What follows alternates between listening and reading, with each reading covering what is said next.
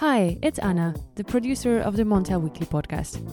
I'm usually behind the scenes of our show, but since the Montel Weekly is taking a summer break now, I thought I'd drop by to take you back in time and remind you of what Richard and I did over the spring months.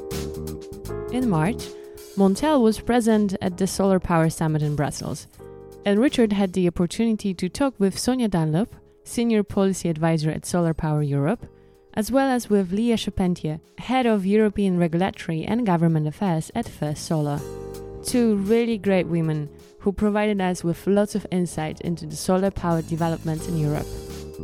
Here is a part from the interview with Lia Charpentier. Can you tell us a little bit about that regulatory environment here in Brussels and how receptive are they to companies as yourself? I think generally they're quite interested in what the solar industry has to say. I mean, I think we're entering a phase that's quite interesting. Historically, the discussion with renewables was about subsidies and was about how the government could drive demand. Now we're going to be entering a discussion which is much more about disruption.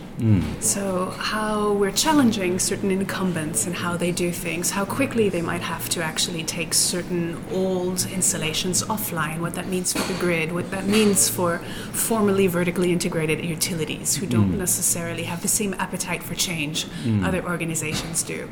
So I'm actually really looking forward to this next phase of dialogue, but it's always a little bit tricky when you're forcing people to think differently. Of course. And also I think the regulator needs to maybe come to realization with the fact that they're going to be less in the driving seat and more about creating the environment that is conducive to this new wave of changes. So it'll require a certain subtlety and diplomacy to make sure that happens. But I think, it's an exciting time to be in solar. And I think the regulators feel that as well.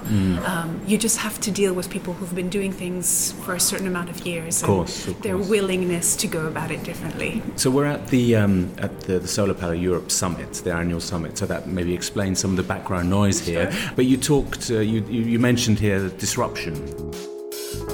I remember those were the very beginnings of the Montel Weekly. And I think we were quite stressed, but also tremendously excited. We were entering the season of summits and conferences, and Richard was traveling more and more across Europe to hear experts' opinions and get interviews for the Montel Weekly. If you want to hear more about the developments in the area of solar power, the disruption, check out the full episode. It is called Is Solar Set for a Bright Future? You can find it on the Montel Weekly podcast page via the Montel website, as well as on Apple Podcasts and Spotify. You see, it's just there. You just need to scroll down a bit.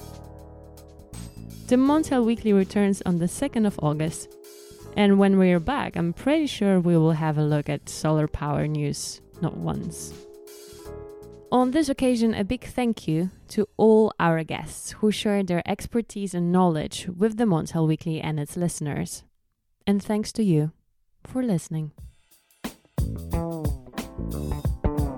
Tune in on the 2nd of August. Ciao!